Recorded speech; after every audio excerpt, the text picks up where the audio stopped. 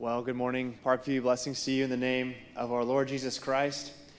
We have a bit of an interesting morning today.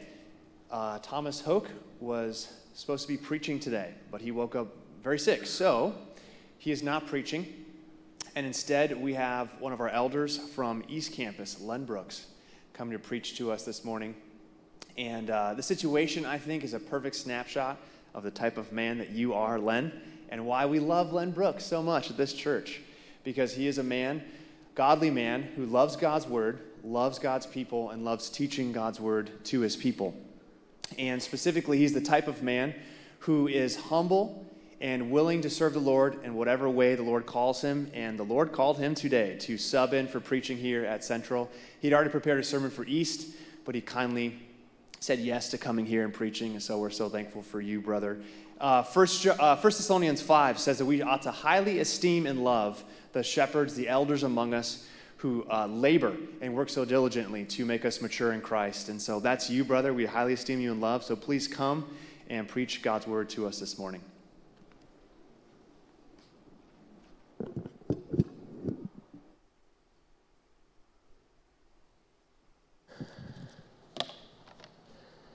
Well, good morning. It's an unexpected joy to see all of you this morning. And I'm glad I didn't hear about this last night. I probably wouldn't have slept a wink. But I would have loved to have seen Wade or Thomas preach this morning. But I'm praising God for the opportunity. I love some of the concepts that we sang about. Jesus, the Lamb of God, Messiah. The lion is roaring. Why? Because he's bringing outsiders. He's bringing outcasts. He's bringing us into his kingdom. And then we sang about the love of Jesus. We're forgiven. He offers forgiveness for us. And this is the love that sought us. And this is the love that's seeking outsiders all over the world. So I am Len, one of your elders, and I do have the privilege and the burden to share with you this morning. So let's pray.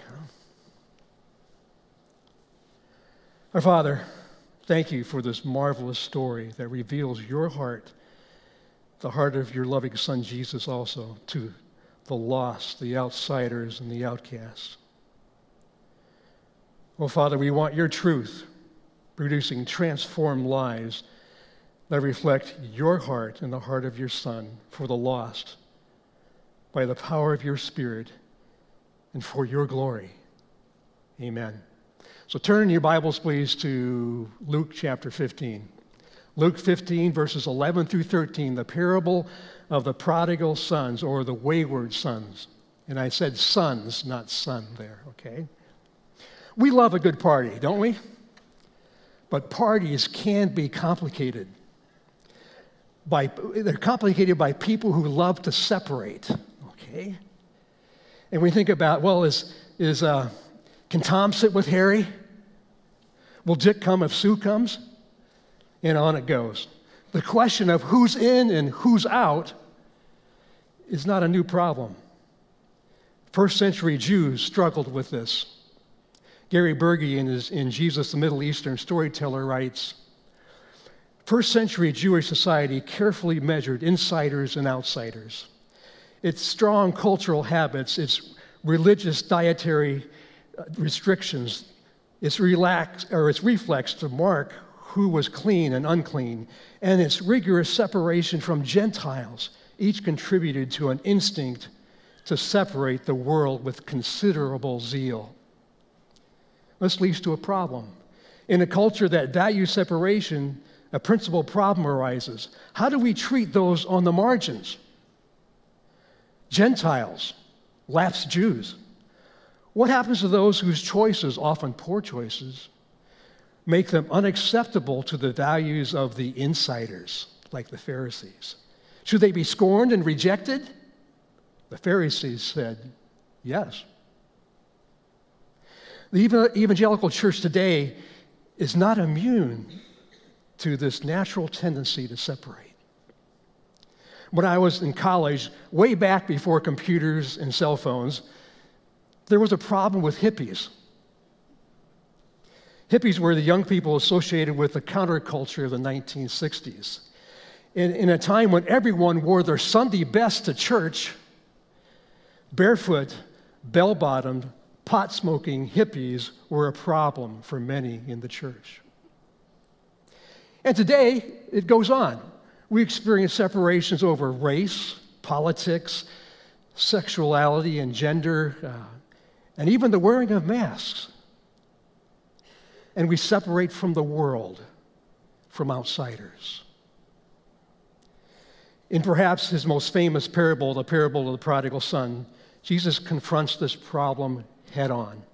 It's a beautiful story which paints a vivid picture of a loving father receiving his sons. It's also a painful story if you are a parent who has a prodigal child. But the story gives hope. No matter where they are or what they've done, there's a heavenly Father waiting to receive them with open arms. It's an often misunderstood story, as can be noticed by the variety of names that are given to it. The parable of the prodigal son, the parable of the two sons, the parable of the loving father, the parable of the loving father and his two sons. But the focus of this parable is not the prodigal. The main focus is on the Father, who represents God's lavish love for outsiders, the outcasts, in contrast to the unwelcoming attitude of the older brother. This has been a repeated theme in Luke and also in the parables we've studied. And the point we will discover is this: if we want Parkview Church to flourish, we must have God's heart for outsiders. Now, to study this text, we'll look at the situation, the story, and the so what. We'll read the text as we go. So what's the situation, the reason for Jesus' story? Now, remember, this is a parable. A parable is a story that Jesus told to create a vibrant image for the listener in order to make a point, to answer a question or issue that is raised in the context of the parable. So ascertaining the question or issue leading to a parable is crucial to understanding the parable. So what prompted the stories? I'm glad you asked. It's not as if Jesus came up with a couple of good stories and said, "Hey guys, let me tell you a couple of good stories I just came up with." Wasn't that? He had a purpose. Luke sets before us the reason for the parable in chapter 15, verses 1 and 2, where he writes, "Now the tax collectors and sinners were all drawing near to him. And the Pharisees and the scribes grumbled, saying, 'This man receives sinners and eats with them.'" Luke 15 begins with a description of Jesus' social world. Tax collectors and sinners have been following Jesus for most of his ministry. Tax collectors were the traitorous and hated Jews who profited from collaborating with the Romans. Sinners are those who broke the law, were unclean, who had abandoned full commitment to their Jewish heritage or life. They were all outsiders to the Pharisees, but not to Jesus. He accepted them. He loved them. He partied with them. And the Pharisees grumbled. And that's dangerous when you're dealing with God. So in essence, the Pharisees are thinking, "Jesus, if you really knew God, why would you party with those people?" Jesus answers, "Do you think you know the heart of God? Let me tell you 3 stories." And we're looking at the climactic third story. In this parable, we'll learn Jesus' answer to the grumbling of the Pharisees. So the story, to keep on track with me as I tell the story, we'll study the parable in 3 acts. The first act will be verses 11 through 19, which is the rebellion and return of the younger son. The second act is the lavish love of the Father in verses 20 to 24. The third act is verses 25 through 32, the rejection of the older brother. So to understand this parable, some other cultural factors need to be kept in mind. First century Jewish culture was a shame-honor culture. Life was all about gaining or maintaining honor and avoiding shame. The second thing to remember is family is everything. Family loyalty was paramount. And third, to dishonor the family is huge. And so from a first century Jew's perspective and from the Pharisees' perspective, the story that Jesus tells is dripping with shame. So let's look at Act 1, which focuses on the younger son. We see the son's disgraceful request, his disastrous journey, and his desperate return. So let's look at his disgraceful request. In verses 11 and 12, Jesus said, there was a man who had 2 sons. And the younger of them said to his father, Father, give me the share of property that is coming to me. And he divided his property between them. So the son shamefully asked his father for his inheritance before the father died. Normally, the inheritance was given after the father died because it was his future security for the rest of his life. But this ungrateful son couldn't wait for his father to die. He wanted the things of the father, but not the father. He said, Dad, I wish you were dead. But since I can't wait around that long, can you give me the inheritance now? When the listeners of the story heard this, when the Pharisees heard this, they were shocked. He did what? Inconceivable. Unheard of. How shameful. But surprisingly, the father responds by giving him what he asked for. And in so doing, the father sacrificed his security for the future. He gave the son 1/3 of all his possessions, land that had been in the family for generations, maybe all the way back to Joshua's time. And he also gave 1/3 of his future security. And in so doing, his standing in the community went down. I lost my place here. Let me find it real quick. Oh, there I am. Okay. His standing in the community dropped from shame and decreased wealth. So this cost the father plenty. Now note, this was an unprecedented act of love. Culturally, the father was expected to refuse and punish the rebellious son by beating, exile, maybe even stoning. And again, listen to the Pharisees. Their shock grows. The father did what? Inconceivable, unheard of. How shameful. What a wuss. So the son got what he wanted, money and independence. What happened next? And we go to scene 2. We read in verses 13 to 16, not many days later, the younger son gathered all he had and took a journey into the far country. And there he squandered his property in reckless living. And when he had spent everything, a severe famine arose in that country, and he began to be in need. That's probably a big understatement. So he went and hired himself out to one of the citizens of that country, who sent him into his fields to feed pigs. Imagine that.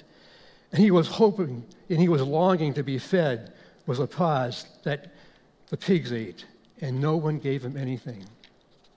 So he received the younger son's disastrous journey into shame. He liquidated his part of the father's covenant land, unheard of. He went to a far country, and in so doing, he cut himself off from the covenant land and religion and went far away from his father and the social network of his family. He squandered his wealth, demonstrating he had left the covenant principles of wise and righteous living. And then a famine hit. Things went from bad to worse. He worked for a Gentile who told him to take care of pigs. Now, for a Jew, he was about as low as he could go. He was lower than a snake's belly. And he was an outcast, an outsider, cut off from his family, no friends, alone, starving, dying. That's almost metaphorical of what a person is like before they come to Jesus. So as the Pharisees listen to the story, they're just getting angrier and angrier. So this boy is at his wit's end. What's he to do? We read in verses 17 to 20. But when he came to himself, he said, "How many of my father's hired servants have more than enough bread? But I perish here with hunger. I will arise and go to my father, and I will say to him, 'Father, I've sinned against heaven and before you. I'm no longer worthy to be called your son. Just treat me as one of your hired servants.' And he rose and came to his father." So we see the son's desperate return. He came to his senses. That is, he saw the reality of where he was, and it wasn't where he wanted to be. He turned around. In other words, he repented. And he made a plan and went home. And can you imagine how worried he was about the reception he was going to get? You know, we identify with him. We've all been there. We've been in the far country away from God, even as believers. Will he receive us back? And the tension rises in the story. So he heads home. What does he think? What does he find? Something far different than what he expected. So Act 2 focuses on the father's response in verses 20 to 24. And while he was still a long way off, his father saw him and felt compassion and ran and embraced him and kissed him. And the son said to him, "Father, I've sinned against heaven and before you. I'm no longer worthy to be called your son." But the father kind of went, "Shh, shh, shh, shh, shh." And he said to his servants, "Bring quickly the best robe and put it on him, and put a ring on his hand and shoes on his feet, and bring the fatted calf and kill it. Let us eat and celebrate. For this my son was dead and is alive again. He was lost and is found." And they began to celebrate. What an unexpected turn of events. How did the Father respond? Like Jesus did, like our Heavenly Father does, with lavish love and grace and mercy. When he saw the son in the distance, he ran, and to do that he had to bare his legs, and that's shameful for a respected Jewish leader, an elder. Culturally, he should have waited with dignity for a humble confession and restitution. Why did he shame himself that way? Out of sheer love and excitement. And when he came to his son, he kissed him and hung on his neck. Such an exuberant show of emotion, undignified. Amazingly, he did not require any punishment or any restitution. Totally unexpected. And then he restored the son to full family status. He got the best robe, the ring, and sandals. And the father celebrated. The father was full of joy rather than anger and vengeance. And he vividly pictures the amazing heart of God for outsiders like us. Now, how might the listeners have responded to the Father's love and grace and mercy? The Pharisees, again, he did what? Inconceivable. What a wuss. But the outsiders who were listening, what were they thinking? Wow, what a father. So a son is lost, found, and celebration began, just like in the parable of the sheep and the parable of the coins. But this story is not finished.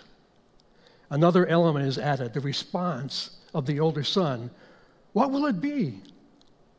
So we turn to Act 3, which is the focus on the older son. Starting in verse 25, now his older son was in the field, and as he came and drew near to the house, he heard music and dancing. And he called one of the servants and asked what these things meant. And he said to him, "Your brother has come, And your father has killed the fattened calf because he's received back safe and sound. But he was angry. He was angry and refused to go in. His father came out and entreated him, but he answered his father, "Look, these many years I've served you. I slaved for you, and I never disobeyed your command. Yet you never gave me even a young goat that I might celebrate with my friends. But when the son of yours came, who has devoured your property with prostitutes, you killed a fattened calf for him." So the elder son shamefully rejects his father and his brother. He clearly does not have the heart of his father. His actions shame the father in many ways. He refused to accept his brother and join the celebration. Now, culturally, he should have been the MC of the celebration. Everybody noticed that he wasn't there. He talked insolently to the father and he said, "Look!" He refused the father's gracious entreaty to join the party, shaming his father further. But not only were his actions shameful and wrong, his attitudes were unloving and shameful to the father and to his brother. He was angry at the father for restoring that no good son and celebrating his return. The older brother felt entitled and cheated. "That other son of yours did not deserve this party. I did. I've slaved for you. You owe me." Sometimes that's the way we think about God. We've served him so long in a ministry, but then we see this other person who hasn't served so long or so hard, and they get this wonderful thing that you wish you had. God, you owe me. We can do that. So in contrast to the older son's angry treatment of his father, we see the father's loving, gracious response. He says to the older son, and he said to him in verse 31, he said, "Son, you are always with me, and all that is mine is yours. It was fitting to celebrate and be glad, for this your brother was dead and is alive. He was lost, and he's found."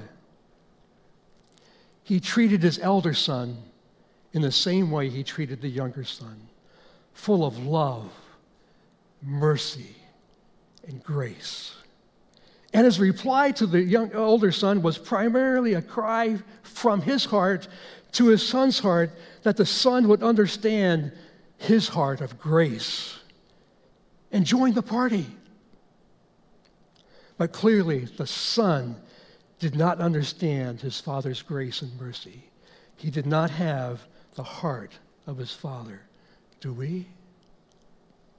And the story ends. And the listeners then and the readers now are left to ponder, what did the older brother do? What will the Pharisees do? Well, let's speculate just for a moment. This is not inspired, okay? This is not in the scriptures. Well, let's see. Okay, so it could have been the old Disney ending, okay? That the older brother entered the party, took his place as MC, welcomed this brother and honored his father, and everyone lived happily ever after. Problem. If we know anything about the Pharisees and the subsequent events in Jesus' life, that's probably not the answer. Probably not. A more realistic answer would be something like this. In rage, the older son grabbed the club and beat his father to death. Why might that be the real ending? Because that's what the Pharisees did to Jesus in just a few months. So what do we learn? What should we do? What's the parable all about in its context? Well, remember the question the Pharisees had for Jesus? Jesus, if you really knew God and were a good rabbi, why would you party with those people? In essence, Jesus answers this. Do you think you know the heart of God? God's lavish, loving heart is for these people you reject. Why do I party with these people? Because my Father loves them and wants them to join his kingdom party. And if you really knew God, you'd join the party also. Also, each main character in the story represents something in reality. The younger lost son represents the outsiders, the outcasts in the Pharisees' world and in our world today. The father represents God with his lavish, loving heart for outsiders. The older brother represents the Pharisees and all self-righteous people who do not welcome outsiders into God's kingdom. So an important lesson can be drawn from each character. So God is throwing the biggest and best party ever. It's called the kingdom of God. It's a party full of joy, and it's open to anyone who trusts Jesus as their Savior. How should we respond to that reality? First, be like the Father in the story. The central point of the parable is the Father's heart for outsiders. We should have the heart of our Heavenly Father for outsiders. Secondly, don't be like the older brother, because he didn't have the heart of the Father. Third, be like the younger brother when repentance is needed. Anyone can turn to God and find forgiveness and welcoming arms waiting for them. Well, let's focus on that first lesson. Be like the Father.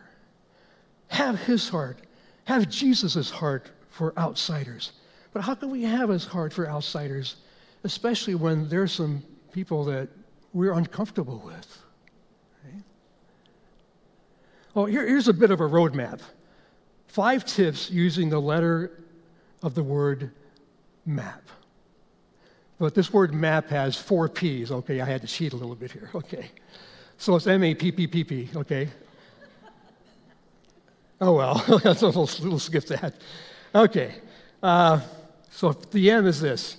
Altogether, they are meditate, approach, party, ponder, pause, and repent. Meditate on God's lavish love. Approach outsiders with the heart of God. Party in the party with those inside, well, let's say, in the church, let's say, with the heart of God. Party with the heart of God. Ponder, how can we be more welcoming to outsiders and outcasts? Pause. Stop being like the older brother. Repent when we need to be like the younger brother. Okay? So let's go. So first of all, meditate on the heart of God. Now in the parable, we see 2 aspects of his heart. His lavish love and grace, and his exuberant joy in celebration. So meditate, first of all, on God's lavish love and grace for outsiders.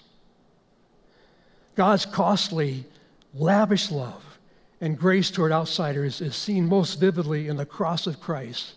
It says in Hebrews that Jesus, for the joy set before him, endured the cross.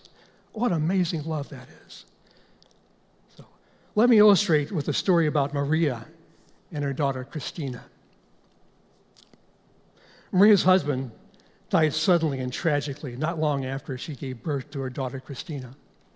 She raised Christina alone with the help of God, and she looked forward to when Christina grew up so that she could help take care of the rest of the family.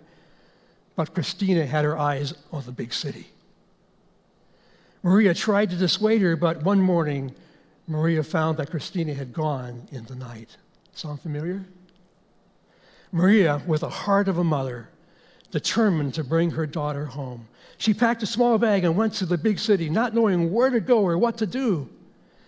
Before she left for the big city, she made a set of photo prints of her face.